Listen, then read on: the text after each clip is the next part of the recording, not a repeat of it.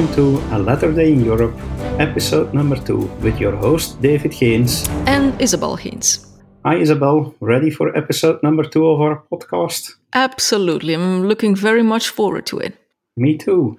We had several comments and feedback from our listeners for the first episode, and everybody was very enthusiastic about what we did. So I don't know, did you get more feedback? Yes, I did. And how crazy is that? You know, it just started out as a, crazy idea, actually. So, but I'm glad to see and to hear that what we've been doing, that it's appreciated.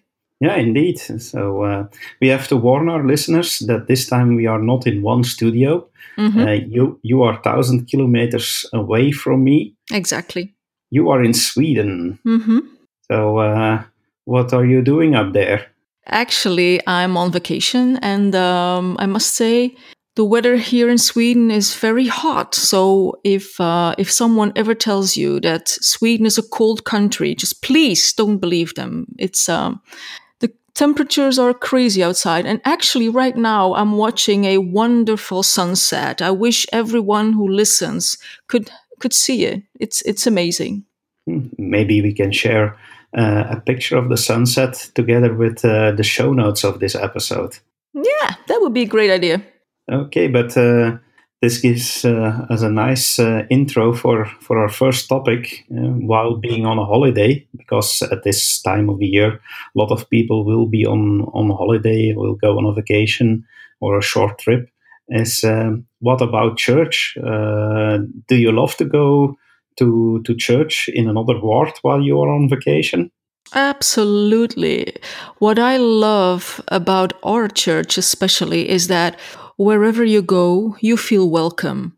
You know that we're all brothers and sisters, and you can just enter the building and you feel like home. This is really, really amazing. If you go to Sweden, America, or Africa, in a matter of speaking, you feel home everywhere. That's pretty amazing.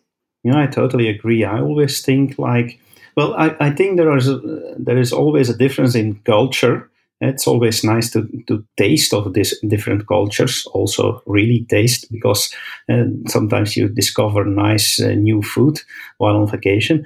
But what I like is then, as soon as you enter a church, when you learn to know the people like brothers and sisters, then within a split second, you have the feeling, okay, this is my family. Okay, maybe my extended family, but this is family. It's always great to come home again, even thousand or several thousands kilometers away. Yes, exactly. And what I also like very much, and then especially also for our kids who have autism, is that everything is so predictable. We start in Belgium, for example, we start by singing a hymn, and here in Sweden they do the same thing. And wherever you go, the program and everything is the same. So that's why it feels so confident, I guess, because you know what's going to happen.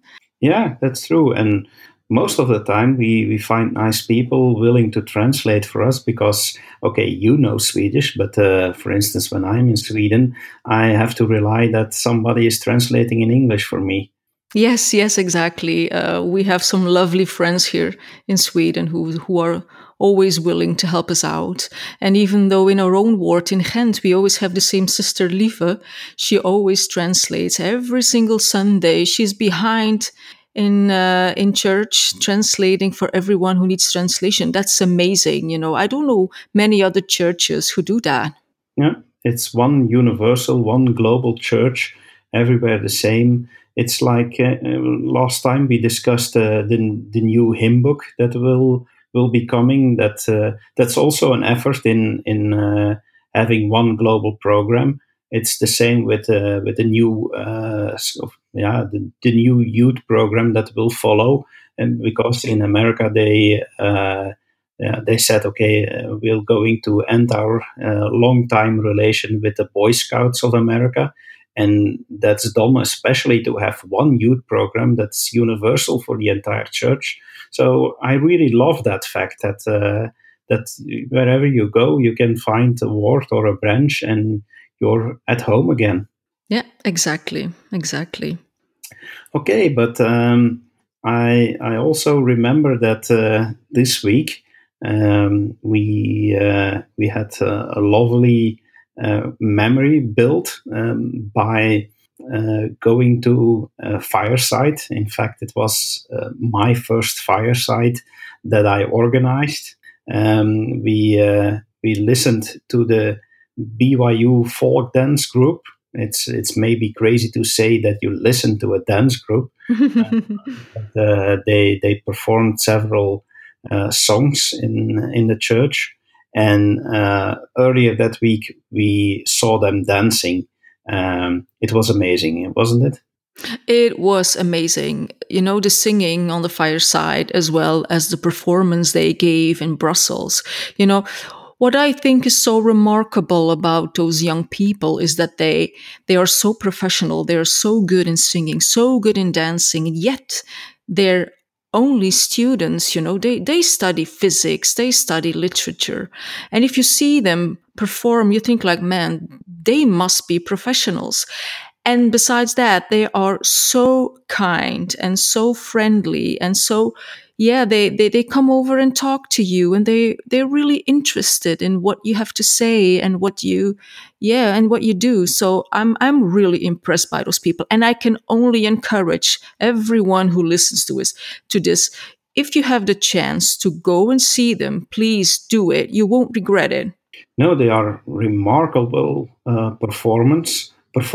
I mean, the way they dance, all the different folk styles, different dances from cultures around the world, amazing, really, truly amazing. And then they're singing also. But like you say, they are true ambassadors also for BYU, because they show their commitment in both studying and performing. That's already a huge commitment, especially if you know that a lot of these young people, like you said, don't do a major in music or dance, but they're also true ambassadors for our church, and that's one of the things that really struck me. Yeah, me too. I remember talking to one of the dancers, a guy, and he said, we have been doing many performances here, Belgium, Paris, and then Poland. And he said, the fireside here that you organize is the most important thing we do on our trip. And I was pretty amazed. I was like, what, is this more important than dancing for people? He says, yes. He says, because this is our main aim.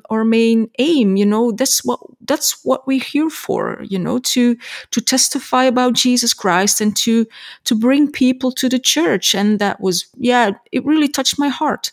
Yeah, really amazing people. I was so struck by them that last weekend when we had the fireside, I approached four of them and asked them some questions. And luckily enough, I had a recorder with me, and I thought, okay, we have to share this with our listeners because their story is very amazing, inspiring, really. And I suggest that we first listen to this mini interview. Oh, great.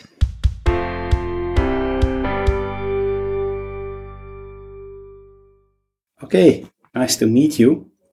Maybe we can start with who you are, your names, and maybe a little bit about yourself. Yeah, totally. Okay. You start off? My name is Ken Nukaya. I actually just graduated 2 weeks ago. I was studying dance at BYU. I am originally from Idaho, but have lived the last part of my life, adult life, in Utah. So Utah is now my home. And dance really is my life. I'm Emily Allen. I'm from Sandy, Utah, and I am at BYU studying human development, and I'm hoping afterwards to get a master's in human development as well. And I've danced since I was 6, and so it's fun to go to BYU and to learn about other things as well as dance. My name is Camille Ensign, and I'm also from Sandy, Utah. And I am studying tourism at BYU. And I started dance when I was 3. I did ballet for a while, and then I did a couple different types of dance until I was 9. I started Irish dancing when I was 9, and I've done that up until now. So that's me. My name is Talon Mann. I'm 23 years old. I was just recently married. Congratulations. Thank you very much. To the mandolin player of the group. Yeah. I'm from Provo, Utah for the last little over 10 years. And I'm studying elementary education currently at BYU. And I hope to be a good teacher someday. That'll be fantastic. Wow, wonderful. It's amazing. You're all part of a dancing and a music group, but that's not what your studies are. So that's really amazing to discover that and to learn that you study so many different things. So you're now on a tour in Belgium and some other parts of Europe, I believe. Do you go often on tours, and are the most of those tours in the US, or is this rather regular stuff for you guys to be some part of the world? So every summer we go on tour, and just depending on the year, we go different places. This is my 3rd year on the International Folk Dance Ensemble. My first year we went to Nauvoo. Last year we went to Asia, and this year we are here in Europe. So it just depends on the year of where we go. However, most years we also do, during the school year, have a tour during the middle of our semester for about 10 days. This year we did not do that. But my first 2 years, we first went to the northwestern states in America, and then my second year, last year, we went to Northern California. Oh, it's nice that you can visit some other parts of the world. Did you have time to visit some things while you were over here? Yeah, we've had a couple of free days. We had a few free days in Paris. And so we've done things like, I don't know, we went down the Champs-Élysées, or some of us went to Disneyland, or we've had a free day in Amsterdam. And then while we're here in Belgium, we'll have a day of touring Antwerp, and I know you pronounce this differently than I'm about to, but Ghent or whatever that town is called, we'll go see that. And then Bruges. Bruges. Yeah. Brugge. We'll go to Brugge. The most beautiful city of Belgium. Oh, okay. Good to know. I live over there, almost. Wow. Now, with touring around, and is there what do you hope to reach? Is there a special reason? Is just okay, we can perform, or do you see more in the fact that you are able to perform? Well, one of the goals of touring is to not only share our talents, but to also teach people about our university and our church as well. So we use the medium of dance and music to show our love for the Savior, and to bring people closer to Him, and to even just introduce them to the gospel in that way. And it's also just a way to educate ourselves about the people of the world. Even in the United States, there are many different cultures. And so as we go to different states, we get to learn about them. And it just expands our knowledge, and really fulfills the aims of BYU. That's nice. That's very nice. Wonderful.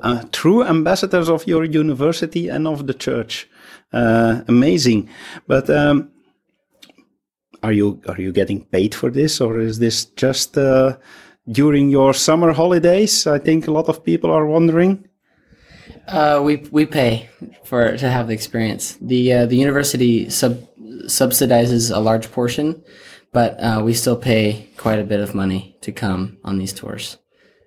Okay, now I'm more flabbergasted already. Okay, that's wonderful. Did you have time to meet other Mormon people here in Europe? And do you think that we European Mormons are different than you out of America? While we've been here, we've had the opportunity, in France, we actually had the opportunity to meet with YSA as well as youth on 2 different nights. And so we spent time dancing with them and socializing with them. YSA being young single adults. Yeah. And it was a really fun experience to see the strength of the community that they share with one another, especially the YSA members in Paris, because one of them said there are so few members that they really need to stick together. And so that is why they are all such good friends and why they love coming together, and why they loved having us come and visit. Do you think you could live here in Europe?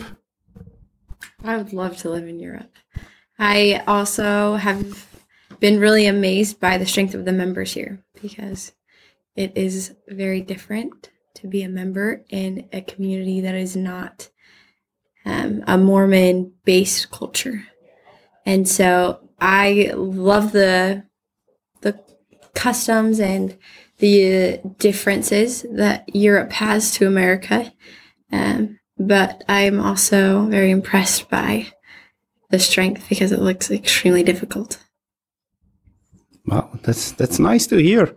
And we always think we are weird, and that you Americans think, oh, Mormons in Europe, oh no. But they're the same as us. That's, I think, one of the amazing things is that they do have different customs and cultures, but the church itself is a custom and a culture. And so that, I think, brings us together when we meet with them. Even though sometimes we can't speak the same language, we really are the same in more ways than one, more ways than we know. Yeah. You said different things. What was the most different thing that you noticed? That's a good question. And now big silence. Well, I'd say maybe this isn't answering your question, but the other way around, I think the biggest similarity would be that we all believe the same thing, and we all recognize that because God is our Heavenly Father and that Jesus is our Savior, that we can all show love to each other. And I think with that foundation, the differences become strengths, and they give us a wider depth of not only understanding but also ability to love. Yeah. I was thinking about that question, and honestly, I think the biggest difference is only the language that we speak. As we saw here at tonight at the fireside, we sang in English, but many of the hymns that we sang are familiar to the members here, even though the words are in a different language. And many of the members do understand English.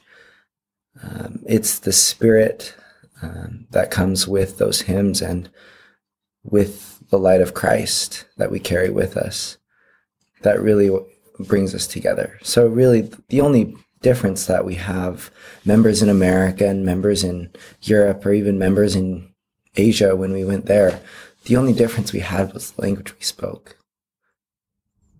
That's a beautiful note on which we can end this interview. Thank you so much. Thank you for the beautiful music and the beautiful singing. Really uplifting.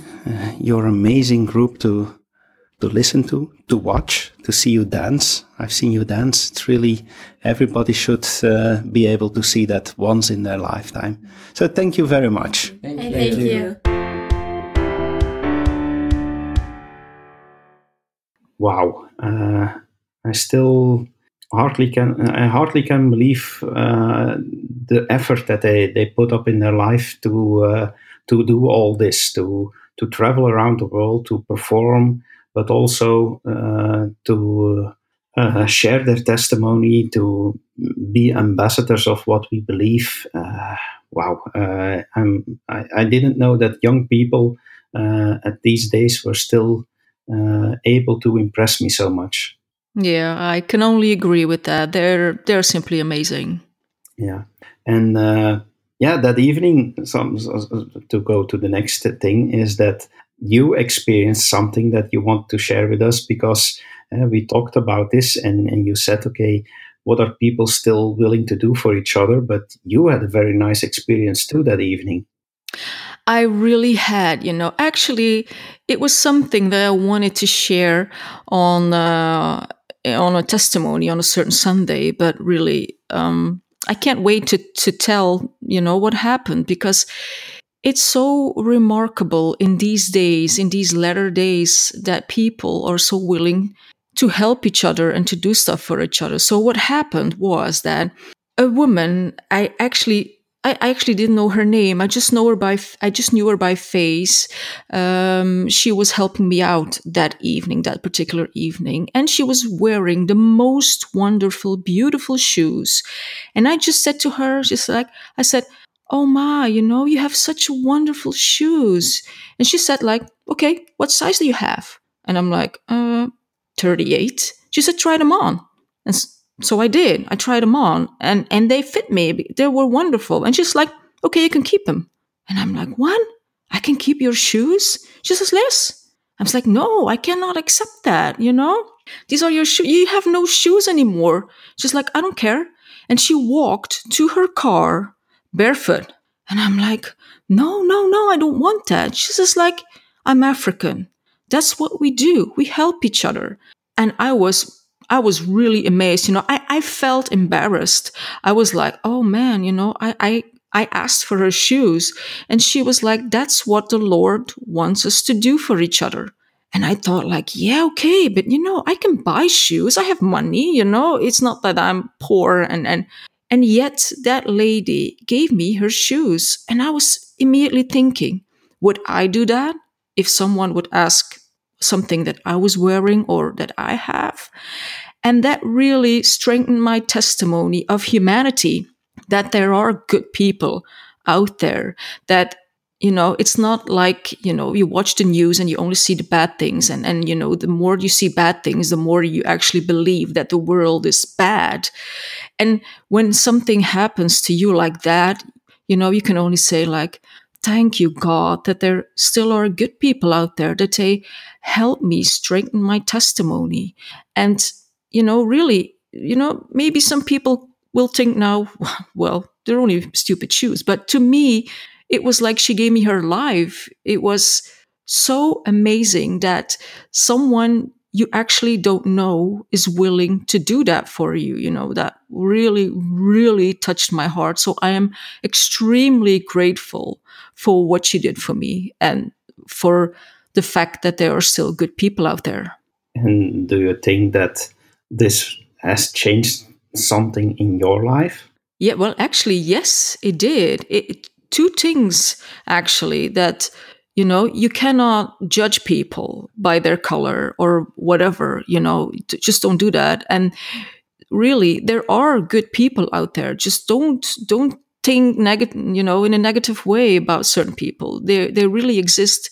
And it really, made me think and made me wonder about myself. Would I do that? And I'm sure that I will open my eyes even more for people who are in need, for people who maybe, don't have as much as I have, to share. I wish that many, or maybe everyone in the world, could experience what I have experienced. And I'm sure that somehow it will change their hearts. Yeah, it's a touching story. I think it's a wise lesson for everyone, that even in simple acts you can make a big difference. It's not always about the big things, but if you really live in okay, like if I can make somebody happy with something that I have, and I can give away, and or I can do something, even small things for other people, that really can make a difference. And for me personally, why I love this story you told me, is that it's also for me, it's also a symbol of the new ministry. It's not always about big things and big lessons, but it is often about the small things and the small tokens of appreciation and love and friendship that really makes a difference. And I think that those are the things that we have to do more, that we have to share more our kindness with other people. And if everybody would do that, then we are shining our light to others. Then we can show how important it is to feel the true love of Christ, because the true love of Christ, like it is said in the scriptures, it's charity, and charity is about loving your fellow man. And I think it's we often think of charity in big things. Is, oh, we will be there when there are big disasters and stuff like that. But charity is also in the really small examples. And what you've just told me is a great example of such thing. It is, it is. And the thing is that I think everyone is capable of giving stuff away or do something. For example, if I would have like 1,000 kilos of apples, I would give everyone in the street in town an apple because I have so many of them. But giving something away that you, like in my case, shoes, that you have to go home barefoot. I mean, this is amazing. This is for me beyond words. She gave something away that she actually needed, and that's when you feel the effort of people. That's what still amazes me so much. Yeah, it's like, and we always think that in the scriptures, the stories that we read in the scriptures that are made up stories, or that there are big examples given to us. But this reminds me of the story of the widow who gave 2 pennies as a fasten, or yeah, something like that. And that our Lord said to his disciples that of all the people they saw giving money, that her gift was the greatest of all, because the rich people, yeah, they donated much, but they didn't feel it. And the widow, she gave all she had. And I think what you told me now is just a modern version of such a story that is really resonating in the scriptures. Yes, exactly. Okay, nice thing to share with everybody. The next thing I wanted to talk about is another talk I had with Mylissa Demeyere. Mylissa, you know her also. Yes, I do. Has written a book. It's going to be published one of the coming days. The title is The Songs of You and Me. And I went over to her, and we had a nice chat about this book, how she came to the idea of writing a book, and what it is all about, and stuff like that, and what is important in this. And she even gave a sneak peek in her second book she's already working on. Oh, wow. So let's listen to that first and share that with our listeners, okay? Okay. Mylissa is a great person. I know she'll did a great job with it.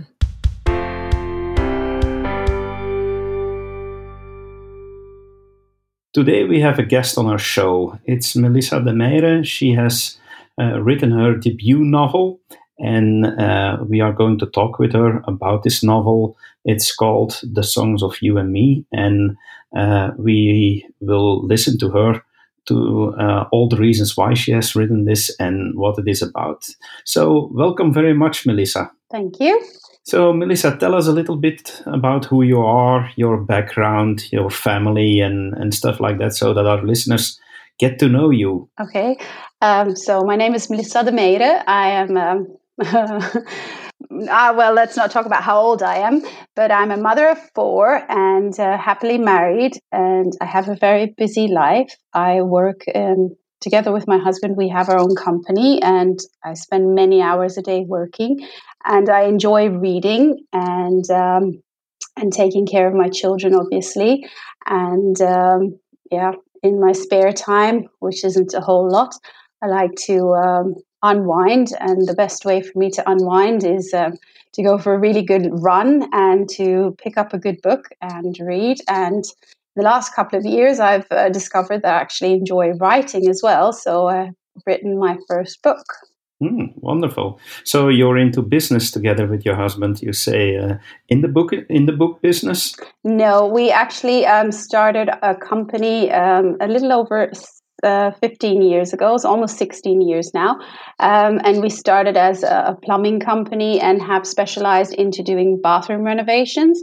So he does all of the sales and managing and all of that, and I do all of the finances, accounting, human resources, all of the kind of nitty gritty, boring stuff, which is it's a lot of work and it's very intense, and I enjoy it. But it's when you're doing that all the time and working together all the time, it can be very taxing at times.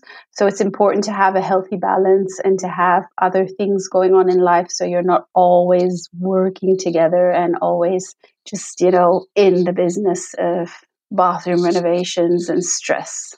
Yeah. No, I can understand. But then you are quite a busy woman, into business together with your husband, and then running around, raising 4 children, and then reading and writing. Wow, amazing.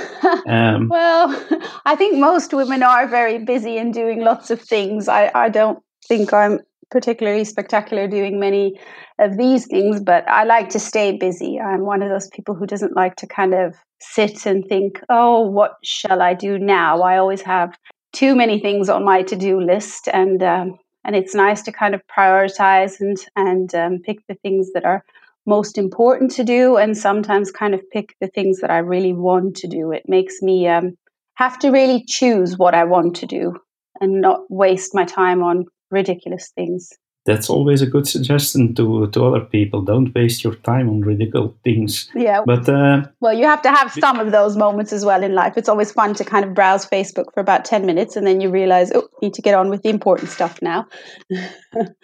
That's true. That's true. I have to keep that one in mind. So before you became an author yourself, you were already, let's say, somebody who read a lot of books, weren't you? Yeah. As long as I know you and we know each other for a few years, I know that you read daily at least, isn't it? Yes, I do read a lot, and I have not always enjoyed reading, but say the last 12 years I've been reading very intensely, and I like to kind of just escape into a really good book. I enjoy, I would say, quite a few genres, but I do really need to have that good romance fix because I enjoy like a good love story, and I think in 2015, I think it was, I started my blogging website where readers could come and see which books I enjoyed and get reviews from me. But it would mostly also be, how do I say, it was a place where authors could also find me and where I would review for them, and sometimes even beta read. I don't know if you know what beta reading is. So, if I understand correctly, other writers were asking you to become one of their proofreaders. Yes. Read my book and let me know what you think about it. Yes, that's what I was doing. And I really enjoy doing that because it's fun to have someone ask your opinion and get involved into the story and kind of see how things develop and sometimes make a suggestion. And then when you see the book be published, see that your suggestion has been, really considered and worked in there. And I really enjoyed that. So, but how did that how did that start? Were you contacting writers to say, hey, I want to be your proofreader, or did they contact you? Well, something you need to know about me is if I do something, I always tend to go and do something really big, don't I? So what happened was I got sick of reading the same books over and over again. I only read clean books, so books that don't have like strong offensive language or who don't have explicit sex scenes. So I had a very hard time, especially here in Europe. It's not always easy to find clean books. And so I would go and read the ones that I knew that were okay and that I would enjoy, or that I would be like, if it's lying around in the house and my kids would pick it up, it'd be all right for them to read.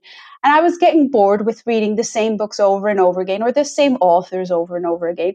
So eventually I thought, well, I'm just going to find other places. Like maybe I'll look in Facebook and see if I can find groups that have like clean romances and stuff like that. There has to be reader groups, right? So I ended up joining these reader groups on Facebook. And sometimes you would see an author that would say, oh, does someone want to read my book and review it? And I thought, well, if someone else can do it, why can't I do that? So I started off really small and did a few reading and reviewing and really enjoyed that. And apparently I was quite all right for these authors. They enjoyed me doing it for them. So they came back and eventually they said, well, you've reviewed for us and they were great reviews. Can you please do some beta reading? And that's how I ended up doing that for a few, and a few turned into like 8 or 9. And eventually I was doing like somewhere between 80 and 100 books a year, which was a lot. Yeah, that's a lot. Yeah. Wow. So that's how I kind of tumbled into it. Wow. And you mentioned already your blog. Was your blog specifically about this, about proofreading and giving the reviews to unpublished books or something like that?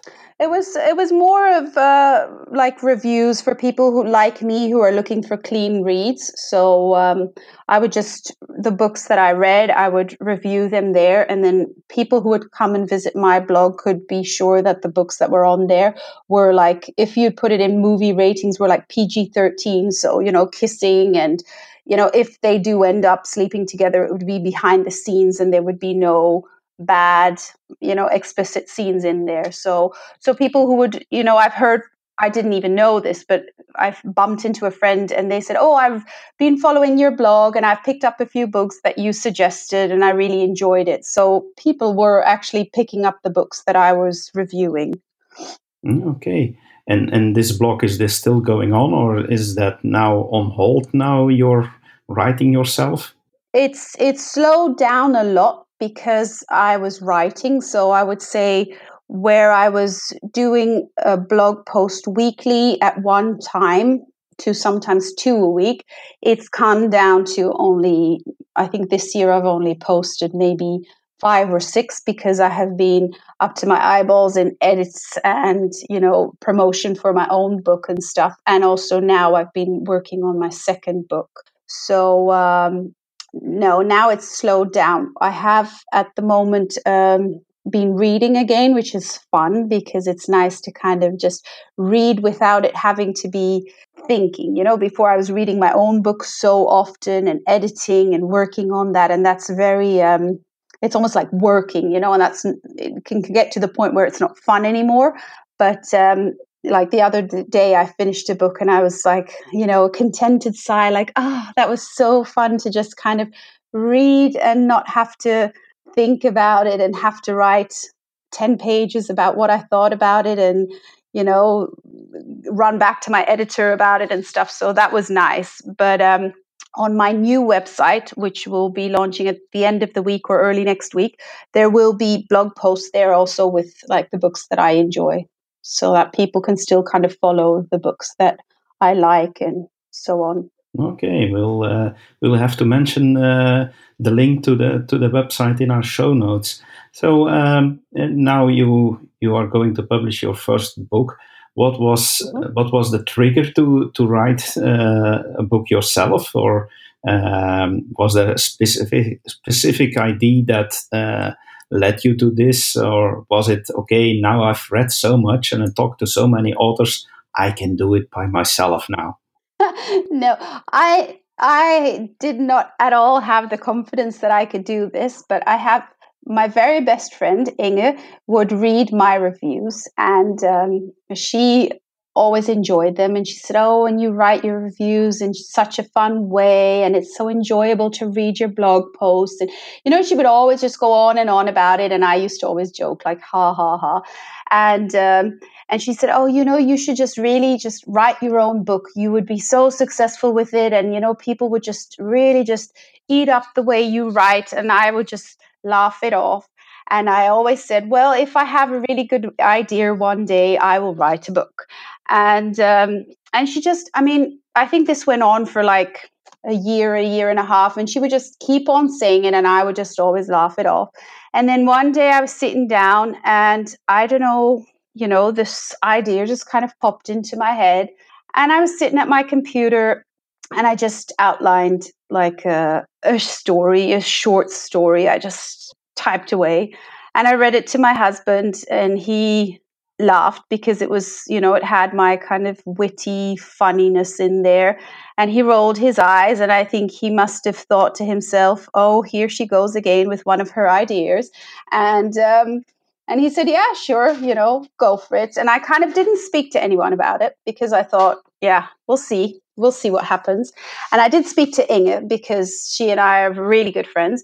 And she just kept on encouraging me. She said, "You have to do this. You have to do this. Just go on and do it." And so I thought, well, if she believes in me, I guess I can do this, right?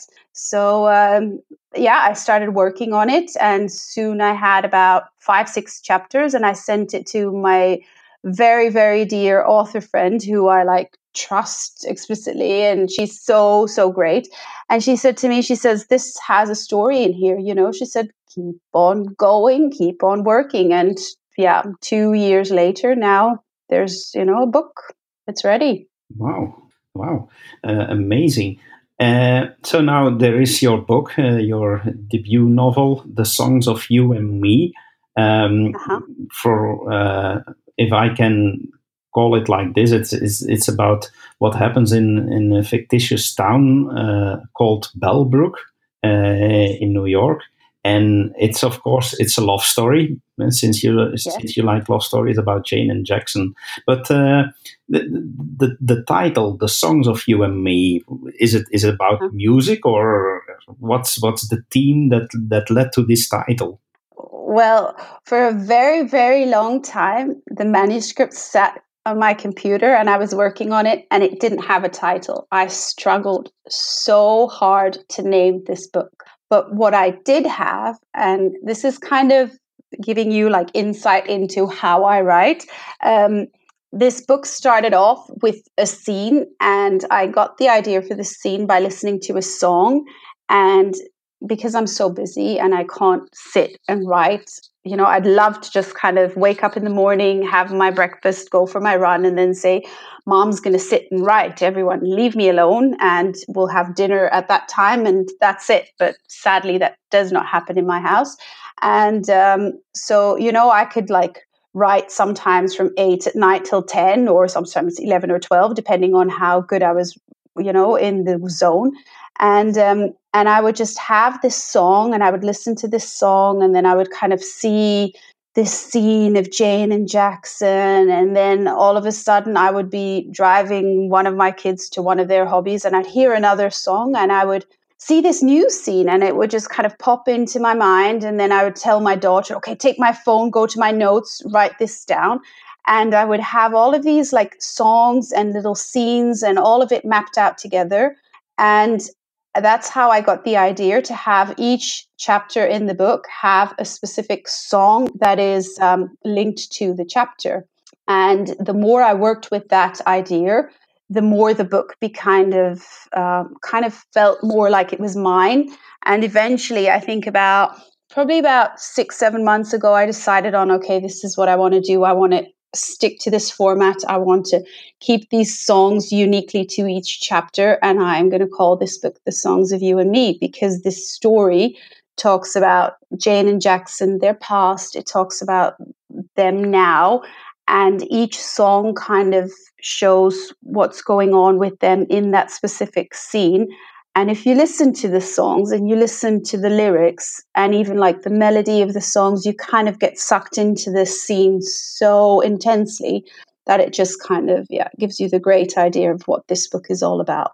So when reading this book, the readers should put on the music then. So you should publish this book together with the CD or something like that.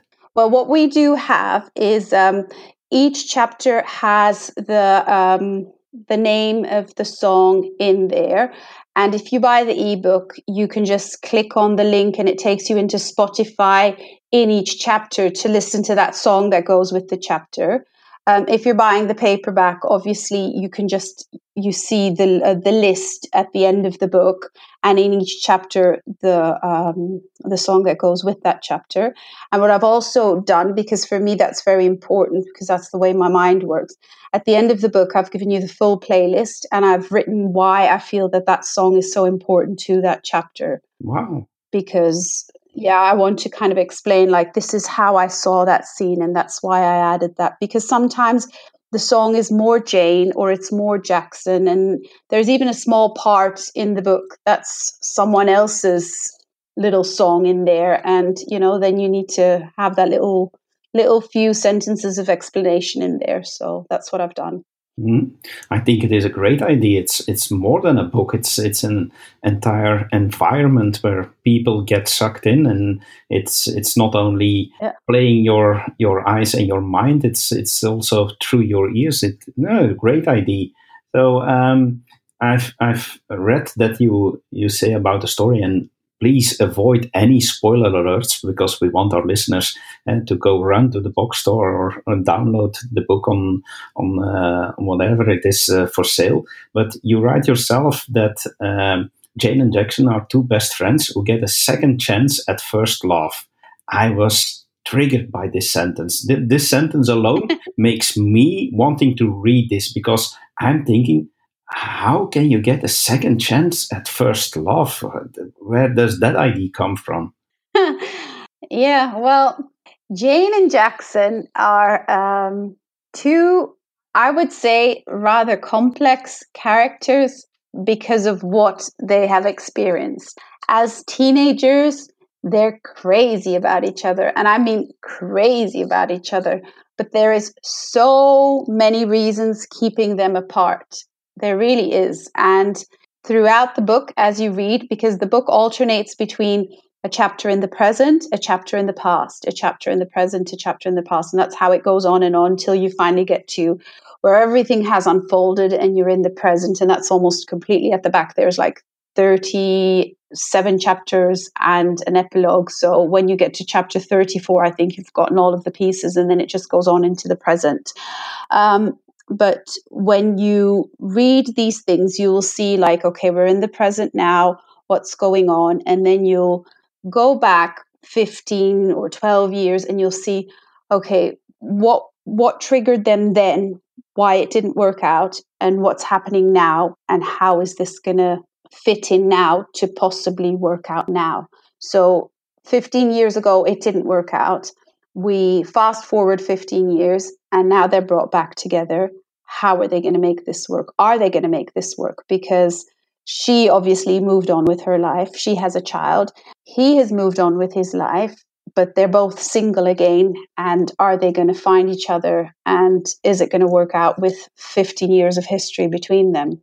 Lovely. It sounds lovely. A real romance with a lot of background, and it is. And then you've got this like fun, witty, crazy sister who's her best friend, and his sister who's kind of like pushing them together because she has her reasons to do this, which also unfolds as you read the book to see why she's pushing them together. And then you've got this fun 6-year-old who's like a 6-year-old, when I look at my 6-year-old, she inspires me to write this 6-year-old. So you've got this kid who's popping out all of these crazy words and saying all of these funny things, and then just, adding so much of fun to this book. So, yeah. And you found all this inspiration out of songs, or did you have other sources to create this wonderful story? I mean, honestly, I think one of the best tips I ever got when I took like an online training about writing, and one of the authors said, she said, listen to conversations, observe people. And seriously, that's the best thing. You can just walk down the street and see someone just even staring at someone else, and the way that they observe someone else, or kind of checks out another woman or something like that. And it can give you so much of inspiration to write up a scene. So I couldn't pinpoint it down to just the songs. I would say that the songs add depth to sometimes how, like there is this one song where I take the song of Imagine Dragons and his song Demons. And when I unfold all of Jackson's past, listening to that song and the emotion in that helped me a lot to write that scene. But it didn't give me the inspiration of what Jackson's past was. That's got some of me in there, and some of the things I see around me, and maybe things I pick up off of social media. It's just everything around you that you just kind of pack in there. So yeah, I couldn't say it's just the one thing. But yeah, it's just fun, because like even working on my next book, I was just eating a piece of candy, and I was like eating that piece of candy, and I was like, oh, this is going to be a fun scene. And then I just take down a few notes, and all of a sudden you've got 4 or 5 pages of a scene just by picking up a piece of candy. So I don't know where it comes from. It just comes sometimes, and when it comes, then you need to write it down. That's being an author all about, I think. So, I guess, yeah. so this book is clearly a love story, a romance. So am I a chauvinist male pig when I say this book is intended to women only? Well, I would say that the main group would be women, but when I finished the book, I thought to myself, I said, okay, who is one of the most critical people I know who could read this book and kind of break it down for me and tell me what I need to change after I had done, rewrites and editing and stuff. But I gave it to my husband and I said, okay, give it to me straight, because he will give it to me straight, right? He will, he'll say like, you did a good job, but, and then he'll tell me what the but is. And so I gave it to him, and I kind of sat and waited and thought, oh, what's going to happen? And he is a man who is not a fan of romance and all of those female-y type of things. He read the book, and he actually really enjoyed it, and he was pleasantly surprised. He said he didn't like all of like the kissing scenes and stuff. He thought that was a bit like, but he liked like the feelings and the emotions and the theme of second chances, and there's so much in there. It's not just let's fall in love. There's like facing your fears. There's also like their past, things, the way it's been described of putting things behind you, facing the problems you have now, all of those themes that are in this book. It can kind of really be open to just about anyone who likes to read. So he really liked it. And I mean, there were many times when he was reading it that he just kind of like laughed out loud, and that we were kind of like, and then he was like, oh, I'm just reading your book, let me read, which was quite fun for me as an author to kind of see someone enjoy the book like that. So his main, shall I say, synopsis of it was he was very pleasantly surprised and he really enjoyed it. And 2-3 days after he was finished, he was like, I'm still kind of thinking about the things I read, which for me is a good sign.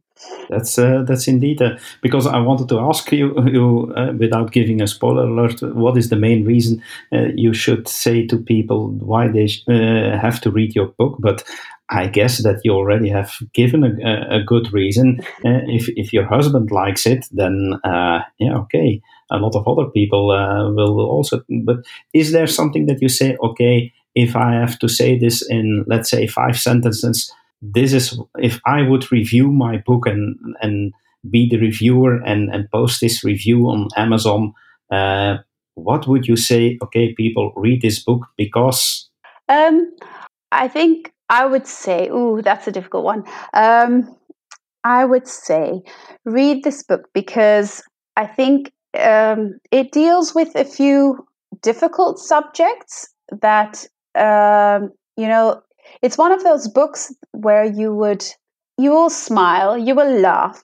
You might even shed a few tears because of the difficult subjects and the way that it's kind of like an onion. There's so many layers, and the more you open up the layers, it might kind of hurt when you get into the really core of it. But then there's such a hopeful message in the book. And so how can I put all of that together in 5 sentences? Let me think. Yeah, it's difficult, I know, but sometimes it is very difficult. Sometimes a difficult question is also nice on our show. Yes, it is. I would say you should read my book because it will probably kind of take you on an emotional roller coaster of highs and a few lows, and then eventually it will give you that really kind of nice feeling of, oh, I've read a nice book, and it will keep me it'll kind of make you really content at the end of it. So that was also my aim. And I have read this book, let me think, I would probably say at least 50, 60 times because of all of the rereads and editing and everything. And still, when I sit down and I read through the scenes, I still kind of smile and I'll giggle at the funny parts. And I still feel like I love this book after going through it so many times. So for me, it's still a winner after, all of this, reading it so many times. So I would say it will be definitely one of those books that you'll read and not say, yeah, fine, I've read it and that was it. No, it will be one of those ones that will stick. Okay, I'm sold. So you mentioned it already that you're quite busy. So I guess that a lot of authors go on a writing retreat, but that was not the case for you. When I think I read somewhere on your Facebook that you did the writing most of the time at your kitchen table. Yeah, I would kind of wherever I could, I would write, but mostly at my kitchen table, and then we had like a desk put in our living room, which was amazing because that would, when dinner was ready, I wouldn't have to kind of clean up and then shove my stuff aside and put the dinner on the table. I could kind of leave my laptop and my books and stuff out, and then go back to it at night. So I usually do my writing just in the middle of the chaos in our house. And I have had moments when I have been ill and in bed, and that I've still snuck the laptop in my bed when I'm supposed to be resting. I mean, when you're a mom, you never get to rest. But sometimes my husband will send me to bed and say, you've got a fever, you need to rest. And then I'll kind of sneak my laptop into the bedroom and I'll kind of tap away at the keys and still write. And I tell you, then is when I do some of my most amazing work because everyone leaves me alone. And the last time I was ill, I did like 11,500 words in 2 days. That's amazing. So I don't mind getting sick and having the laptop in the bed with me, but that doesn't happen often. So, which is also a good thing, but yeah. Yeah, so we can at least say that this book was written under some kind of fever. No, that's actually the second book. The second book was when I was like ill, and that's like now it's going a lot smoother. And then the second book is I wouldn't say it's a continuation of the first book, but there's a character in there that I always felt when I added her to the book that she gets a very small little scene in there, which isn't a very nice one. But, I always felt she needed to get her redemption story. So book 2 is her story. And I'm writing all of that now. And I feel really strongly about that because that has got a few themes in there that are very personal to me and are very important to me. So I have been very dedicated to that. And my deadline is also by the end of the summer, middle of September. I want to have that book done so that by the end of this year, I can publish that book. So you are publishing your book on your own, correct? Mm-hmm. Yes. Wow, writing a book, publishing it. You are indeed an entrepreneur woman. Yes, I actually did consider the route of going through, finding a publisher and stuff. And I found someone who was interested in publishing my book, and she asked me for more. I sent her more, and she was interested in offering me a contract. But by then, you see, I'm very when I decide I want to do something, I go out and do it. And by then, I had already invested quite a bit of my own money in getting my book published. So I thought, well, it's going to have to be one whopping contract to get all of this, my return on my investment. So I decided I'm just going to see this out and continue on the route that I have done. And we'll see for the second book what I'm going to do. But for now, I think I'll continue on the route of self-publishing. Okay. And did you get, along the way, did you get a lot of help of the authors you helped in the past?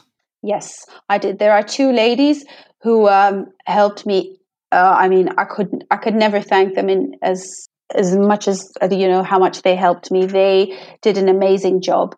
I have this one author friend, and I can send her my manuscript, and she will send it back to me. And sometimes her notes are so brutal that you kind of have to take like an hour or two sitting down on a chair, and you kind of need to, you exhale and kind of say, okay, this is for my good. But her feedback is amazing. She has helped me so much. I would say that a lot of her help and feedback has made me confident enough to go out there and pursue this. And my other friend, she has been my friend the longest. And I mean, we trust each other. And every time something happens, I'll email it to her. She has always believed in this story, always believed in me. She always encourages me to keep on going on about it. And she will be a little softer in her feedback. And she will always say, like, okay, maybe you can consider this, maybe you can consider that. And she will have the softer approach, but she has also have given me amazing feedback. And she has also, both of them have helped me, figure out how to get published, how to do that. Then I've reached out to a lot of my author friends, and one has even video conferenced with me and helped me find other contacts on how I need to, get my book out on Amazon and so on and so on. And then I've had another author friend who's helped me find a good editor. And, there's this really great author community that is very supportive, very helpful. And it's been nice that even though I'm not published yet, they've kind of taken me under their wings and helped me out. I've only had one nasty experience early on in the beginning, which pales in comparison to all of the amazingly great experiences I've had so far. So wow, that's great. Great. Yeah. Great. These are amazing women, and it's wonderful to call them my friends. Wonderful, awesome. So, you and I, we are both Mormon, and people will be wondering: has your faith something to do with this book, or is this targeted on a Mormon audience, or do you say, okay, no, it has nothing to do with it? Okay, it's a clean romance. You already said that's important for you, but is this targeting to this specific community, or is it broader than that? I would definitely say it's broader. What I struggled with as a Mormon, with like finding clean romance, is what I don't like, and I'll repeat this again, I don't like, is picking up a book and people think clean romance means you read a book and it necessarily says, oh, we believe in God, let's read the Bible. I do not like that in my books. I don't like there having to be a religious current in there, if you understand my meaning. I think if I want to get religious nourishment, I'll really go into my scriptures and all of that. But like the Christian kind of romance, I'm not a huge fan of that. And I don't think I've ever really been a huge fan of that. What I would say about my books is I could never have written this and never have done this without the help of my Heavenly Father. And like even in my dedication, he's like the very first person I thank, because it's been amazing to feel that in the limited time that I have, and with such little experience that I have felt my Heavenly Father standing there with me every step of the way and helping me through this. And that has been a huge testimony builder for me. But other than that, there isn't anything in my books in which I would say that it has a spiritual kind of meaning in there, because I like to keep it kind of broad to everyone. On my website, there is like, yes, I'm a Mormon, and yes, there is a link to the Mormon website, because that is a huge part of who I am. And if you want to get to know me better, then yes, take the time and figure out what I stand for and what I believe in, because that's important to me. But no, that will not mean that I'm going to kind of put that into my books, unless, I don't know, maybe if there's ever once a theme that it will really need it. But at the moment, I don't see that happening. Okay. Yeah. So you said you already had feedback from your husband, from your best friend, from some others, but now it's going to be published and out in the public. Are you nervous about the feedbacks and the reviews of others? So far, I'm okay, but it isn't next week, Monday yet. So we'll see how that goes. What happens is, you send, well, how do I explain this? You have advanced reader copies, and that means that you can send your book out to other book bloggers, and then they can read it. And then on the day when your book comes out, they blog about it and say, oh, I've already read it. It's only coming out tomorrow, but haha, I've already read it, and this is my review. So it's gone out to a few of them.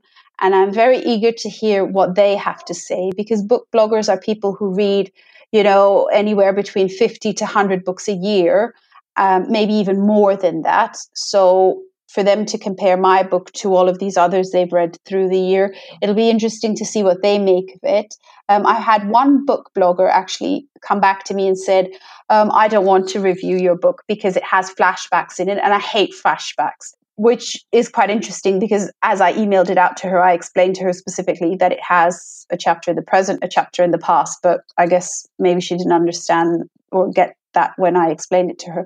But it was nice of her to say, like, look, I'm not going to review it because I don't like that, but she will post about my book. So that was kind of like, when that came, I was like, ooh, and my husband was like, oh, you better get used to it, because you're going to get negative reviews. So I'm prepared for it, but I don't know how I'm going to feel about that. We'll see when it happens. Will you be an author that is easily contacted? So will you be on social media where your readers can go in discussion with you or let you know what they felt about the book? Yes, I'm on Facebook, Twitter, Instagram. So I'm, you can contact me. I even have like Pinterest boards where you can see like my inspiration for my books and stuff, because I, as a reader, always thought that was really fun to see that in other authors, being able to send them like a Facebook message and have them contact you back. This is how I have met like, I don't know, maybe 25, 30 of my author friends through Facebook. And I have always appreciated that they would, answer me back. And this is how some of my really good friendships have developed with these people. So I think, yeah, sure. My fans, if I ever get fans, which would be great, I would think it would be great to hear from them and see what they think of the book and if they enjoyed it or not. And yeah, I would love to hear from them. Okay. And how can people find you on the internet? What's the best address, or do they have to Google, or what's the best way to find you? I would say Facebook. I'm on there as Mylissa Demeyere. And we can maybe put all of the links in your notes here Okay, we'll at do the that, end, of course. so that they can find me. And Yeah, I would say that's the easiest way, I would think, because Facebook is instant messaging and they can always email me as well. So that's fun. Okay. And so you mentioned it already, and so I can mention it again. You're already working on a second book, so Uh-huh. that's daring. Before you know if your first book is going to be a success, already going for the second book. So and that's going to be published in December, you said. Yes, well, the second book is, as I told you, there's this one character, and she doesn't have a very nice entrance in book one. But when I was writing about her, I mean, I think this was way back when, probably 2 years ago. So, when I had this idea for book one, for the Songs of You and Me, and I had this character, Ainsley, I knew that, look, this is where I'm taking her in book one, but this cannot be her end. This cannot be the only thing that is written about her, because I'm a strong believer that everyone needs a second chance, or at least as many chances as they need to get it right. And then I started, kind of thinking about it and so on and so forth. And I got this really good idea of how I could kind of tell her story and also talk about something that's very important to me. When I was almost 16, I lost my father, and he committed suicide. And when you're 16 and you lose a parent, that's hard, that's brutal. But when you lose your parent in such a way, that's, I would say, I assume, especially harder. And so for me, it has been very therapeutic to write her story and add the element of suicide in there. So the story starts out as an attempted suicide, which goes wrong, and she lives through the suicide. And then it kind of deals with depression and, the failed suicide attempt and all of that, and turning that into a romance story. So that has been interesting and challenging and therapeutic for me. So, and for me, it's very important to have this book out in December, because December is, like, it marks the birth date of my father's death. So I'd really like to have it out by then. And I just want to, kind of write for the people who have struggled with those feelings, or people who struggle with depression, or who struggle with feelings of, I've made a mistake and now there's no other hope for me. Because I do feel that even though you've made a terrible mistake, you can make that right again, and you can go on and find happiness in life again. So that's kind of my idea of why I'm writing this second book. Wow, already looking forward to it. It's I'm getting goosebumps of your story, Mylissa. Wow. Well, thank you. Yeah. Thank you so much for being on our show today. Mm-hmm. I think a lot of people will be looking forward to read your book. So it's both available as an ebook and in hard copy, I guess. Ebook and paperback, yes, it is. Okay, so we'll mention the links where they can order it. Is it on Amazon they can order it? Yes, it's on Amazon, and it's the Amazon.com, and then here in Europe on the .fr and .de and .nl, I think, is the ebook as well. So okay, yep. So we'll put all the links in our show notes so that our listeners can enjoy it. Mylissa, thank you so much. Congratulations with your debut novel. I think you have created a masterpiece. And I'm sure that you will get great reviews and that you are now at the start of a successful career. Thank you very much. Thanks for having me. You're welcome. Bye. Bye.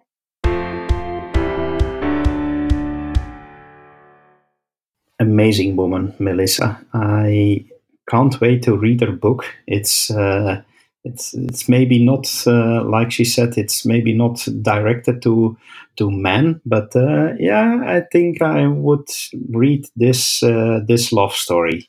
I don't know if you are going to read it. Of course, I'm not a reader, but if we have a few friends writing books, I think I'm always willing to do an extra effort, to read those books. Just not because they're friends, but I think you can know learn to know someone better, because the books there were once in their heads. And it's good to know, and it's nice to know what your friends have been busy with. So I'm for sure, and I'm sure, as I said, Mylissa is a wonderful lady, and I'm sure her book will be amazing. I don't doubt about it. The way she has written it, with songs as a theme, and always a moment from the past and a moment from the present. I think she did a wonderful job, and we'll share the links in our show notes. And of course, later on, when we know more about her second book, we'll keep our listeners informed. Absolutely, absolutely. Go, Mylissa.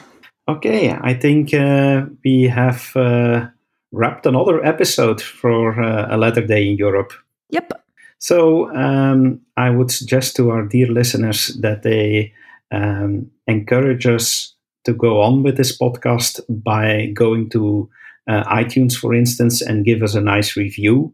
Please give us 5 stars. That makes it easier for other people to discover this podcast. Or whatever program you use. If you use other programs, give us a star or something. Also in Stitcher. Please also share this podcast with other people. We are just beginning to build by building an audience, and we can use every help. And of course, don't hesitate to leave comments on our website. If you have any questions, leave it also in the comments, or send us a note via email, for instance, at podcast@latterday.eu. We love your feedback, and until next time, we say goodbye. Goodbye. Vi ses.